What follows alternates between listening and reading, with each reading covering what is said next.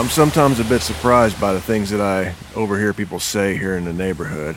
I'll be sitting at a bar or a restaurant, a gas station, and I'll overhear somebody say something that seems pretty funny when you hear it out of context. So I started writing them down, and I started posting them on Twitter, at Otis Gibbs. And you can go there and read some of them if you'd like. It's funny stuff when you read it. But one of them was, I was at a bar a couple nights ago, and I saw this old guy trying to hit on these girls, these young girls, and they really weren't that interested in him, and I guess he felt like he needed to dig deep and come up with a really good line to somehow win them over. So he leaned across a table, and I guess the best line he could come up with was, "I lost all of my teeth in a chainsaw accident."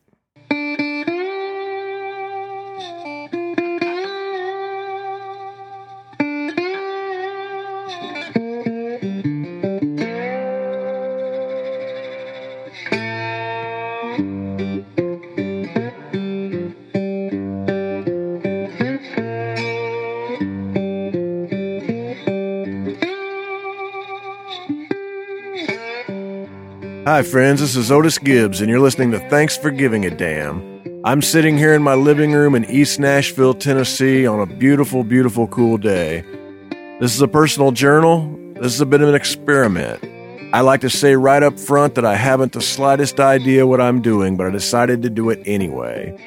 And this show was founded with the idea that there are only two people in art that matter. There's the creative individual and the person experiencing it, and everything else is an artificial filter. And this is a way for me to share things with you guys without any filters whatsoever. My guest this week is Tim O'Brien. Tim is a singer, a songwriter, and a multi-instrumentalist, and you can find out everything you need to know about Tim at timobrien.net. I'm really excited about having Tim on the show. I've said it before, but when I first got the idea to do this show, Amy and I sat down and we made a list of some of the people who I'd like to have on, and Tim was on that list, so I'm pretty excited about having him. And I have to say that after we got done talking, he said something about, would you like to see John Hartford's hat? And I said, of course I would. So he brings out this hat, and it was once owned by John Hartford. And he actually let me put it on and take a picture, and it was way too small, and I looked like a complete dipshit wearing it.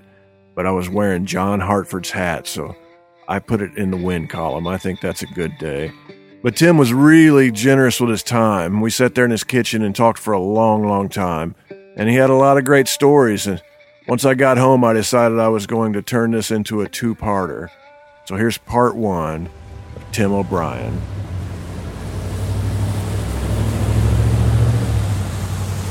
Well, we were playing and we were going to do sound and open the show for Bill Monroe in Colorado Springs. So we got down there and we set up the PA at the Colorado College there. And then we're doing the sound check.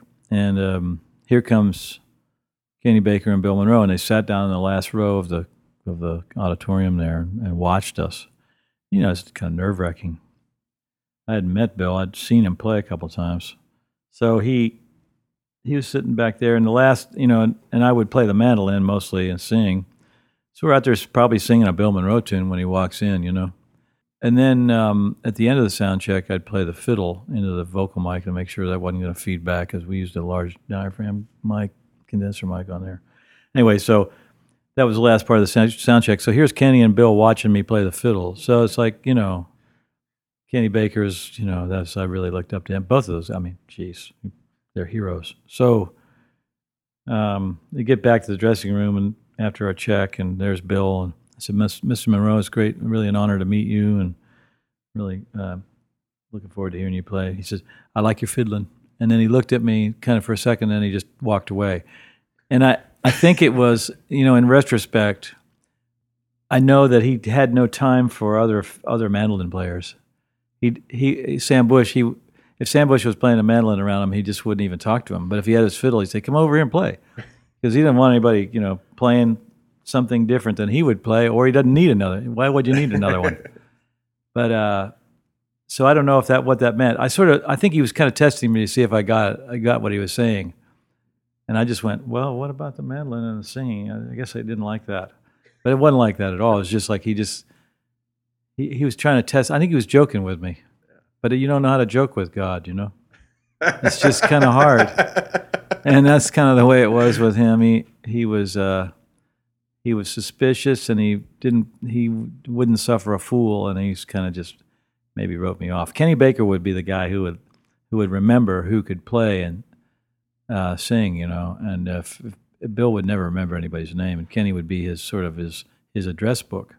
You say, well, Bill, you need a banjo player. What about that fella from such and such? Well, I don't remember him. Well, you liked him that day, so we'll call him up. You know, that's how people get the job. I'm from Wheeling, West Virginia, which is on the northern panhandle of the state, and it had a country music presence for sure with the WWVA Jamboree, which went from 1930s into I think into the 80s. I think I read somewhere that you got to see a lot of greats in the theater when you were a kid. Yeah, they would play. You know, you could see Charlie Pride or Jerry Lee Lewis. I saw there a couple times on the Jamboree at least. Charlie Pride, Buck Owens, Merle Haggard. Jerry Reed. It was great. Do you have any memories of any of those shows? Yeah, I remember hearing Merle Haggard, and he had learned to play the fiddle enough to do that Bob Wills record, and he was doing a lot of that stuff. And I thought when he played Maiden Spare, I thought, man, maybe I should try to learn the fiddle. I really thought it was pretty cool. Is that when you picked it up? Yeah, I had one, and I wasn't making much progress, but I got into it after that. I was under the spell of the British invasion stuff, the Beatles, certainly. My sister was big into it. She's about a year and a half older than me, Molly. Then also at the same time, it's sort of my friends were starting to play kind of Sears, Roebuck guitars and stuff, and I played theirs, and then I got my own, and I was just one of the people that kept doing it. There was the folk music thing with Peter, Paul, and Mary kind of stuff, and that was kind of pop music in a way then. Acoustic guitars, and then there was the Beatles, and so they kind of eclipsed all that.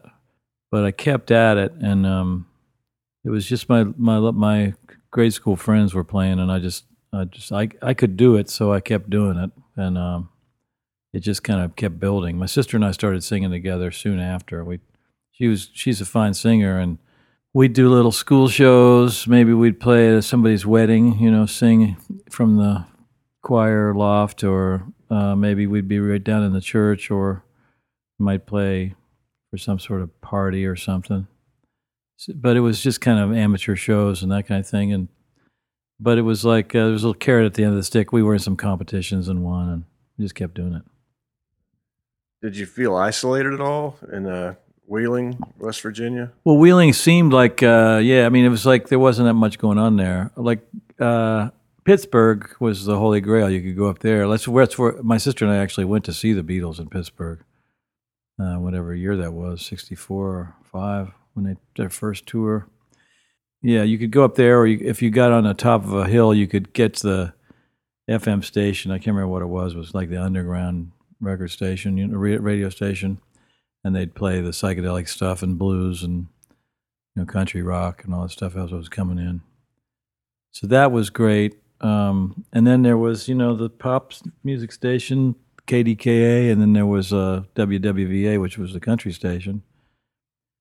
And public radio was just kind of starting. It hadn't really started yet. So it was kind of those things. And you were kind of you were isolated definitely there. It was like, here I am in West Virginia where there should be a lot of bluegrass music around, but I went to the record store and I couldn't find anything. There was one Flatt and Scruggs record with Doc Watson, that's strictly instrumental record. So that was my first Doc record. I'd seen him on TV and I thought, man, I want to study up on this guy.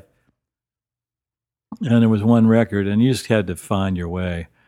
It was before I knew about county records you could send away. I mean, there was before the internet or any of that stuff. It was like you just had to figure it out yourself.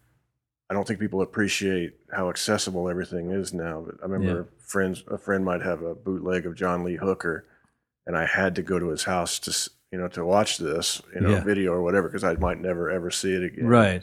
But now it's all available. Right. And my friends, get a John Lee Hooker record. We got Hooker and Heat, that we've heard about that. So then, But, because I had the appetite, I made it my business to find out. So, you'd get Hooker and Heat. So I said, well, what's John Lee Hooker like by himself? Or what's Doc Watson? Who's he play with besides, Flatt and Scruggs? And you'd find out about Clarence Ashley and that kind of thing. But, like now it's, you would do a search on the web and then you just kind of enter into this, your own private wormhole. It took me years to find my wormhole. Can you tell me what that Beatles show was like? Yeah, the Beatles show at Civic Arena in Pittsburgh. We were way up on the side, to the sort of stage right, way up on the bleachers up there. Girls screaming, and there was a bunch of opening acts, and I'm sure some of them were famous. I've looked at that, like at the Rock and Roll Hall of Fame, or the Experience Music Museum out in Seattle. They had a thing on that tour, and it had the date. I think it was a September 17 or something like that, And had all the opening acts, but I didn't know anything about any of them. They sang the hits of the day, and I remember saying, "Well, that's cool that all those people are here." And my sister said, "Yeah, but they didn't make the hit." She knew enough. She said, "Well, that's not their song, but they're singing the hit." And I said, "Oh, that's interesting." So it's interesting that would happen.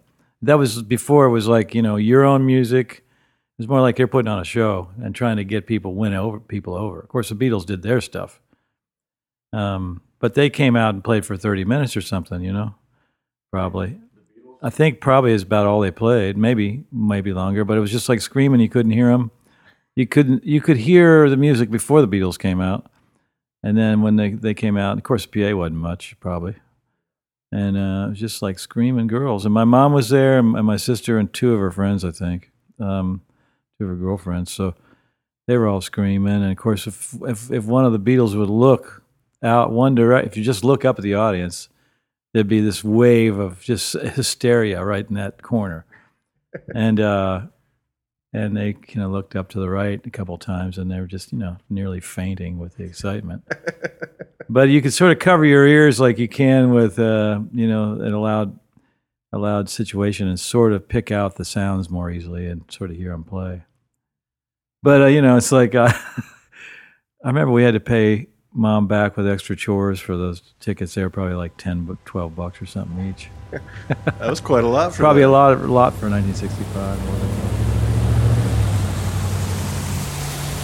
Yeah, when I was in Boy Scouts, and I loved the West. I went to this Boy Scout thing to do like something like a 50-mile hike out in New Mexico at Philmont, it's called. And I was into that, and then I was into skiing.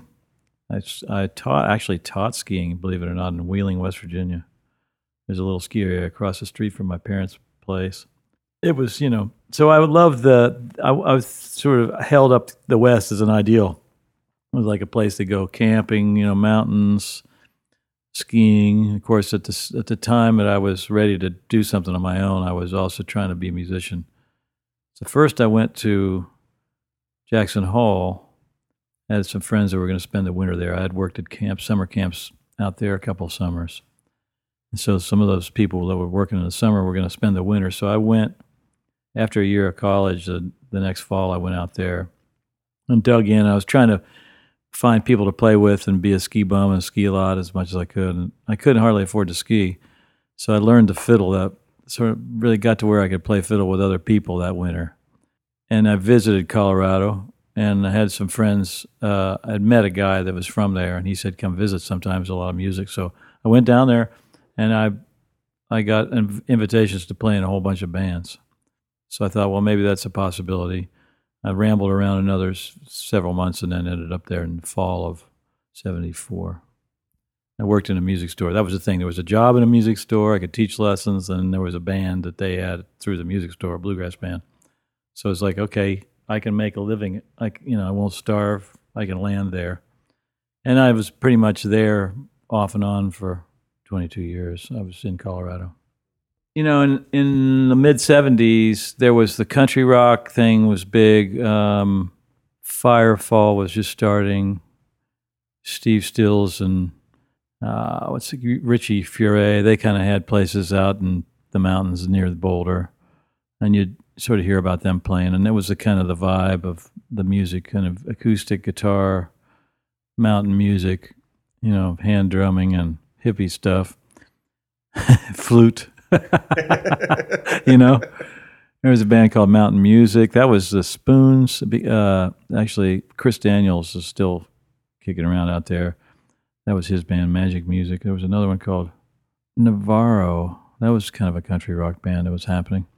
But, I landed in there and I was playing, and there was also the buzz around Boulder was this group, Dusty Drapes and the Dusters. And they were sort of rockers who had decided for a lark to have a country band. And they came up with that name, and then the guy who was the front man just ended up being Dusty. They didn't even know who Dusty was going to be, but they started wearing cowboy hats, and then one day they all cut off their hair short, and they started wearing real Miller Stockman Western wear, and they all had different names, and they had this personality, and it ended up being a big band. It was started out as like a 5 or 6 piece, but they ended up being like 10. They had a horn section and the whole thing. It was like a Bob Wills kind of thing. And very exciting and very entertaining, and there was a big scene for Western swing dancing. In the middle of that, I showed up, and they wanted me to play some fiddle with them, but I missed the gig a little bit. They hired a guy before I got back there. But meanwhile, I'm studying on them, and there was some other folks around, and I started with this band, Ophelia Swing Band, that had started, and it was like a string, it was like acoustic string band. It kind of looked like Dan Hicks and the Hot Legs or something. There was a couple girls, and there was funny music, but it wasn't original music. It was we did old stuff, and tried to play like Django and Stefan Grappelli kind of stuff with the fiddles and the mandolins, but also tried to do big band arrangements. So we did that for about 3 years, and Telluride Festival started. So it was kind of a magnet for all those hippies to get together, and it's always, that scene was, it's college town, so there's stuff going on, and it keeps regenerating. I sort of think of it as kind of deader now, but I'm sure it's just still bubbling like it always was. It just depends on what age group you are and what your perspective is. But at the time, it seemed like there was tons of things going on. I'd go to this one club pretty much every night of the week if I wasn't working, and then a bunch of us would meet for breakfast at noon, at the Aristocrat Cafe, and it was just like that. Just hang out. If you got a little gig for $25, you were in the money. And it was a good place to start out. Really, I mean, it was nurturing. It was competitive a little bit, but I was a reluctant. I didn't know that I would last if I went to a place like L.A. or New York. Nashville didn't really interest me, and I wasn't really interested in country music that way. There was a Denver Folklore Center too. That was a great resource. People coming through town. I mean, that'd been going since the mid '60s. So it was a known place, and there was a nice concert hall there and a great record store. They had a great record store. I mean, that's when I finally, it's like the music that I learned, it was like you say, you feel isolated in a small town. Wheeling's, a city, but it was just kind of off the track. And my brother went away to college, came back with Miles Davis and Les McCann and Odetta records and Bill Cosby, and it was Ray Charles, and I was going, oh, this is cool. And then when I went to Boulder, I went to college for a year up in Maine, and I found out about Woody Guthrie. I found out about, starting to find out more about Hank Williams and all that kind of stuff, and getting to the roots of things.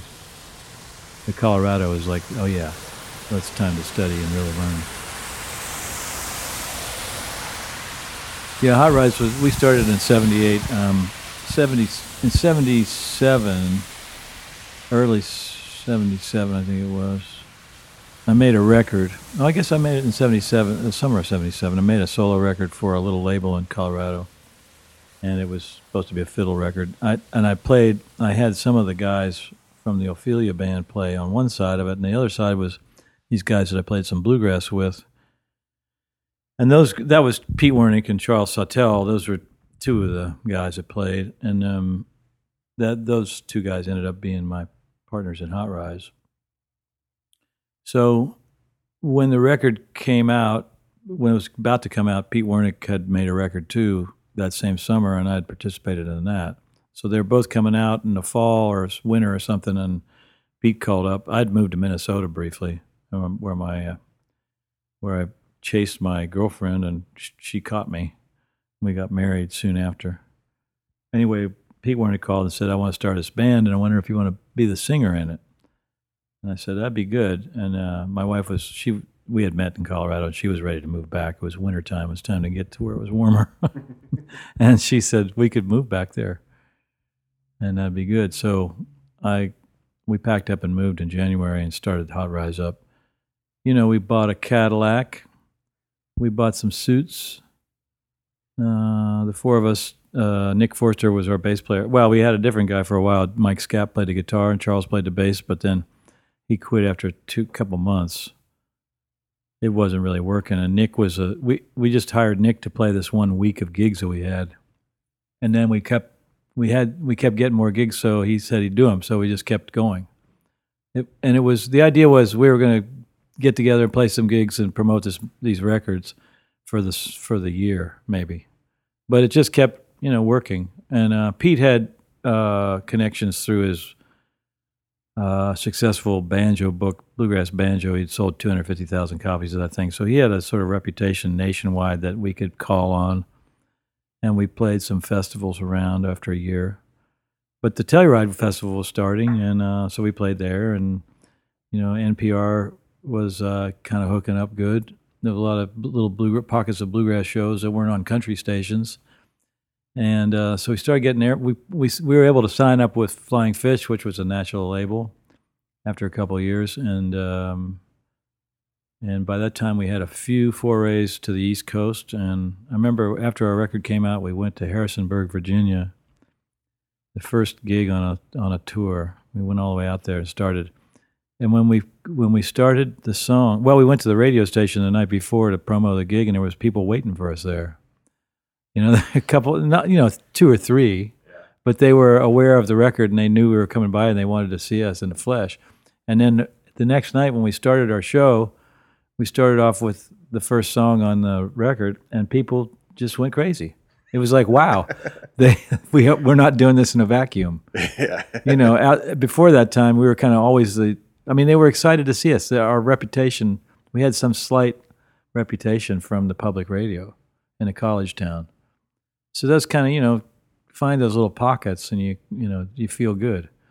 And then, we were kind of like always the weird misfit band for a long time until we had enough of our own fans. They started putting us on a better slot, and we had the thing where we had an alter ego band that came out, Red Knuckles and the Trailblazers.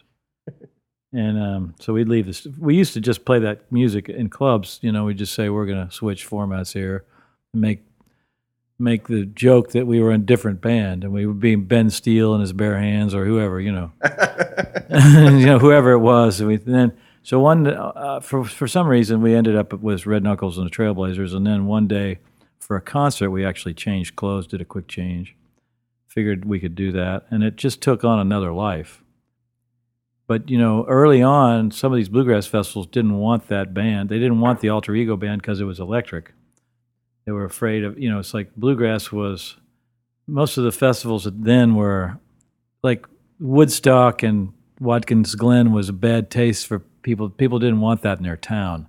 So bluegrass was like no drugs, no motorcycles, no electric instruments. That was supposedly keeping the bikers and stuff, the bad element away.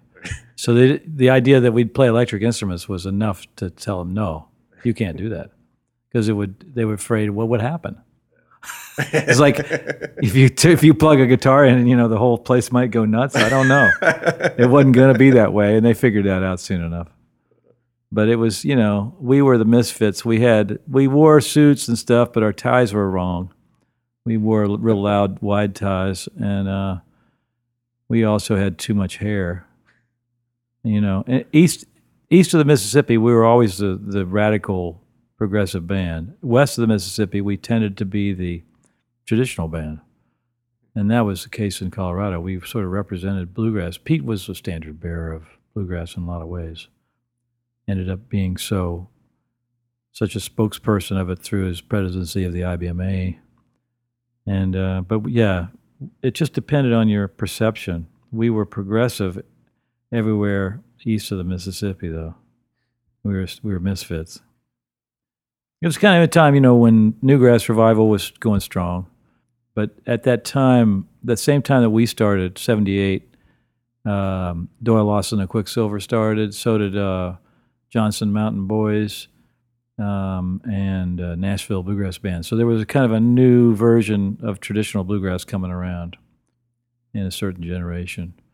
So there was like the T-shirt, David Grisman and Sam Bush style of progressive bluegrass, and then there was us, who were progressive, but we were trying to make the old sounds come back a little bit. Did you tour in that Cadillac? Yeah, we toured we had a 69 coupe or sedan DeVille. We had a 4-door, and it was black with the white leather seats, leather interior. We'd make a lot of comp tapes.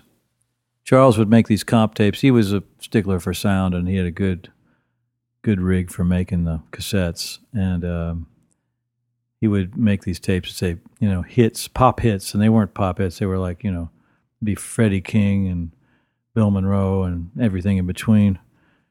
And or popular music it was called, or I don't know, he had various ones, and we just kind of get in the car and go. And 4 of us, at first we could put everything in the trunk, and then we got to where we were carrying a PA. We had a trailer we pulled, and we painted that to match the Cadillac. And some festivals we'd show up in, it was like you'd have to stand on the tongue, and the other guys would go in there and dress. Because we didn't have a bus like the real pro bands. The first trip, I remember we had to get the drive shaft went out on it. That was right after we bought it. We got a new drive shaft, but after that, it behaved really well. Then about 2 or 3 years later, we got an old GMC bus, 57 Greyhound coach, and fixed that up to travel. And it busted down so many times it wasn't funny, but it really got us a lot of places we wouldn't have gone. It enabled us to be able to, go long distances and be able to afford it, really, because we could stay in the bus. And then we, we'd shower in truck stops and go on. Were you staying at promoters' houses? Yeah, we'd stay at people's houses on their couches or whatever. But we'd pull up and plug it in sometimes, and we could stay on the bus then, because we had that going. And then it was always fun because you had the bus, and none of our folky friends had buses. And so we'd be on the day off, and we'd sort of take people, we'd drive around town in the bus with them in it. It's like a rolling party because it's such a novelty. You'd never do that now. You'd never move it unless you were going somewhere. You wouldn't buy the gas. But in those days, it was like, yeah, let's go and hang out on the bus, and we'll just roll it down the highway for fun. I remember when Garrison Keillor's first nationwide broadcast it was on TV. And so we all got together and we rode around in the bus and drank a bunch of beer and watched it on the little bus TV. I don't know why we did that, but we did. Why not? It was an occasion.